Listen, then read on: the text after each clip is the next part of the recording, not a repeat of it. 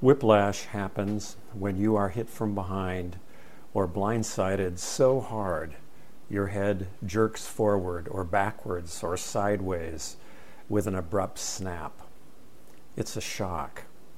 It takes you a while to catch up with what happened, and when you catch up, it starts to hurt. There are lots of stories in the Hebrew Scriptures, many of them in Genesis, that give you whiplash. Adam and Eve are kicked out of the garden, catapulted into a real and harsh world. Then Cain kills Abel, and we've been killing each other ever since. Things get so bad, the whole earth is wiped out in a flood. Everyone except Noah and his family and a lot of animals.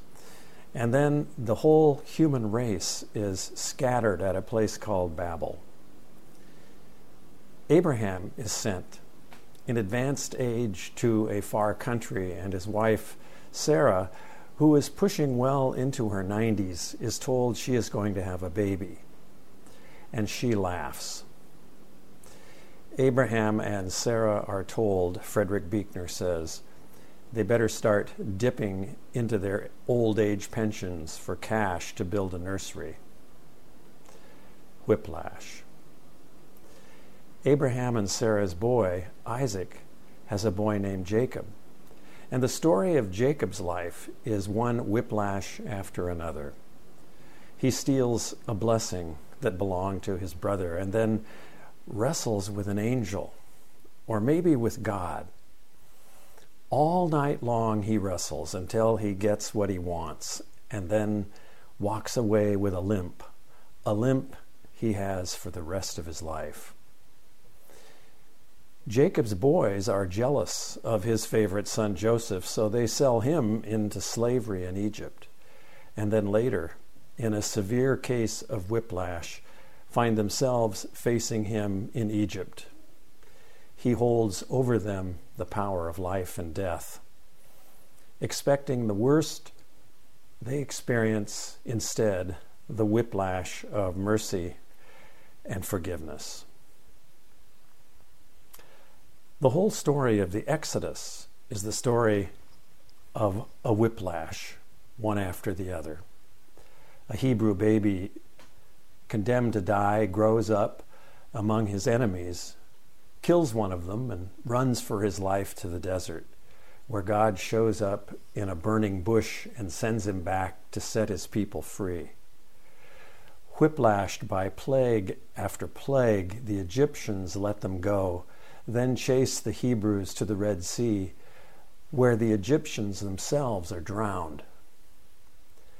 Moses gets nothing but complaints from his people in the wilderness, then climbs a mountain, and when he comes back down, is whiplashed by the people who are worshiping idols.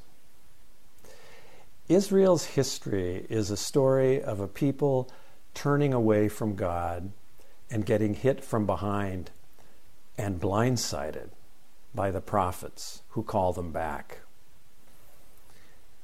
Jonah gets whiplashed by a storm while heading for Tarshish. He gets thrown overboard, is swallowed by a fish, and ends up in Nineveh, the place he never wanted to go. Jonah doesn't know what hit him. Changing directions, turning around, brings whiplash. Repentance brings whiplash. And Job gets whiplashed by suffering. His life is blown sideways, and he loses everything. His wife tells him to curse God and die.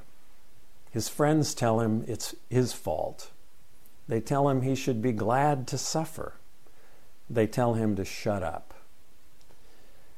Job is left to cry out to God from the depths of undeserved and unexpected suffering with no end in sight. Whiplash. And then we have our story today from Genesis 24, the story of Rebekah and Isaac. It reads like the story of an ancient blind date. Rebekah has no say in the matter.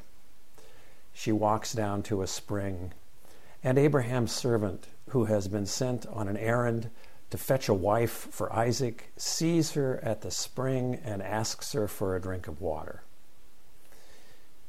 She gives him a drink, and he gives her a nose ring weighing half a shekel and 2 bracelets weighing 10 gold shekels. That's a lot of gold and a lot of shekels. She accepts. She brings the servant and his camels home. And Abraham's servant explains his errand to Rebekah's mother, brother, and father. And then in verse 50, her father and brother shrug and say, "The thing comes from God. We cannot say anything bad or good. Look, there's Rebekah. Take her and go, and let her be the wife of your master's son, as the Lord has spoken." Just like that. Take her. She's yours. Rebekah agrees to go. What else could she do? And she is given to Isaac as his wife, sight unseen. And the story tells us Isaac loved her. Still, when I read this story, I recoil. It is startling to us. In this ancient patriarchal society, women are traded like cattle. Psalm 45 is strange to our ears. "Hear, O daughter, consider and incline your ear. Forget your people and your father's house, and the king will desire your beauty. Since he is your Lord, bow to him." She is then led to the king, followed by other girls. As I read this, I feel my neck snap a bit from the whiplash. No consent, just submission, an arrangement. It's strange to us.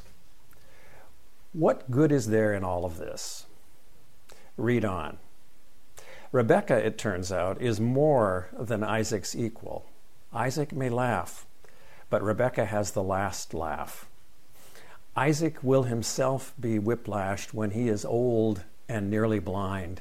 He is tricked into giving his son Jacob the blessing due Esau. Rebekah gets her way.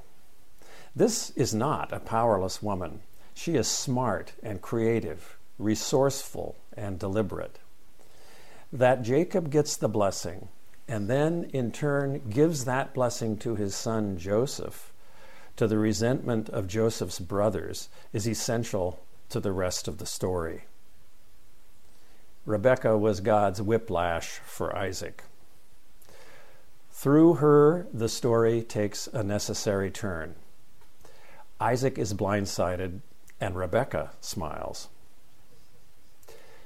The Apostle Paul was whiplashed on the way to Damascus. He was determined to destroy this movement that followed the teachings of Jesus. But on the road, he was hit from above, he was hit from behind, he was hit from the blind side, and he would never be the same. Ananias, one of those who Paul had gone looking for, was told to go looking for Paul, and not to fear him, but to bless him. The whiplash comes in 2 words, Brother Saul. And the kingdom Jesus preached was one whiplash after another. Blessed are the poor. Blessed are the hungry. Blessed are the merciful. Blessed are the meek. Blessed are those who mourn. Blessed are those who are persecuted for doing what is right when everyone around you is doing what is wrong.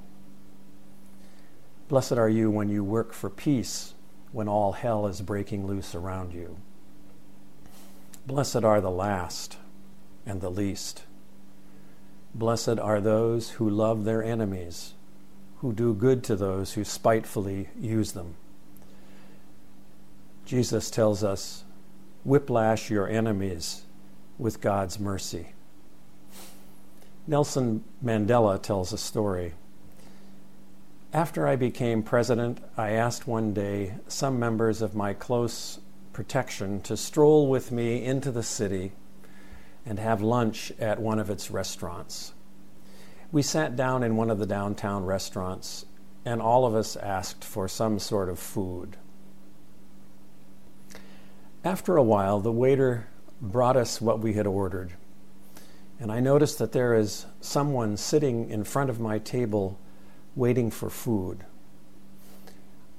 I then told one of the soldiers, "Go and ask that person to join us with his food and eat with us." The soldier went and asked the man to do so. The man brought up his food and sat by my side as I asked, and he began to eat. His hands were trembling constantly until everyone had finished their food and the man went. The soldier said to me, "The man was apparently quite sick. His hands trembled as he ate." "No, not at all," I said. This man was the guard of the prison where I was jailed. Often, after the torture I was subjected to, I used to scream and ask for just a little bit of water. This very same man came over every time and urinated on my head. So I found him scared and trembling, expecting me to reciprocate now, at least in the same way, either by torturing him or imprisoning him, as I am now the president of the state of South Africa. But this is not my character, nor is it part of my ethics. Whiplash. The cross of Christ is the greatest whiplash of all. In suffering there is hope. Through death comes life. And hidden in the weakness of the cross is the strength of God. Want to be lifted up? Climb down. Want to be filled? Empty yourself. Want to keep your life? Give it away. No greater love, Jesus said, is there than this, that you give up your life for your friends. This pandemic hit us from the blind side. Didn't see it coming, and then it was too late. Didn't even have time to brace for the impact. Violence against people of color and racism has long been following us. It caught up with us and hit us from behind, and there is no denying it. Whiplash. Our Capitol Hill neighborhood has been turned upside down. More whiplash. And in the past week, our congregation has experienced the harsh and the very real economic realities of the pandemic. We've made some hard, painful decisions that affect people's lives. We can't deny it. We are reeling. We are tired. We are grieving. We feel helpless and frustrated. We can't even hug each other. Whiplash. We've been trying so hard to hold things together while everything is breaking apart around us. And we are carrying a very heavy burden.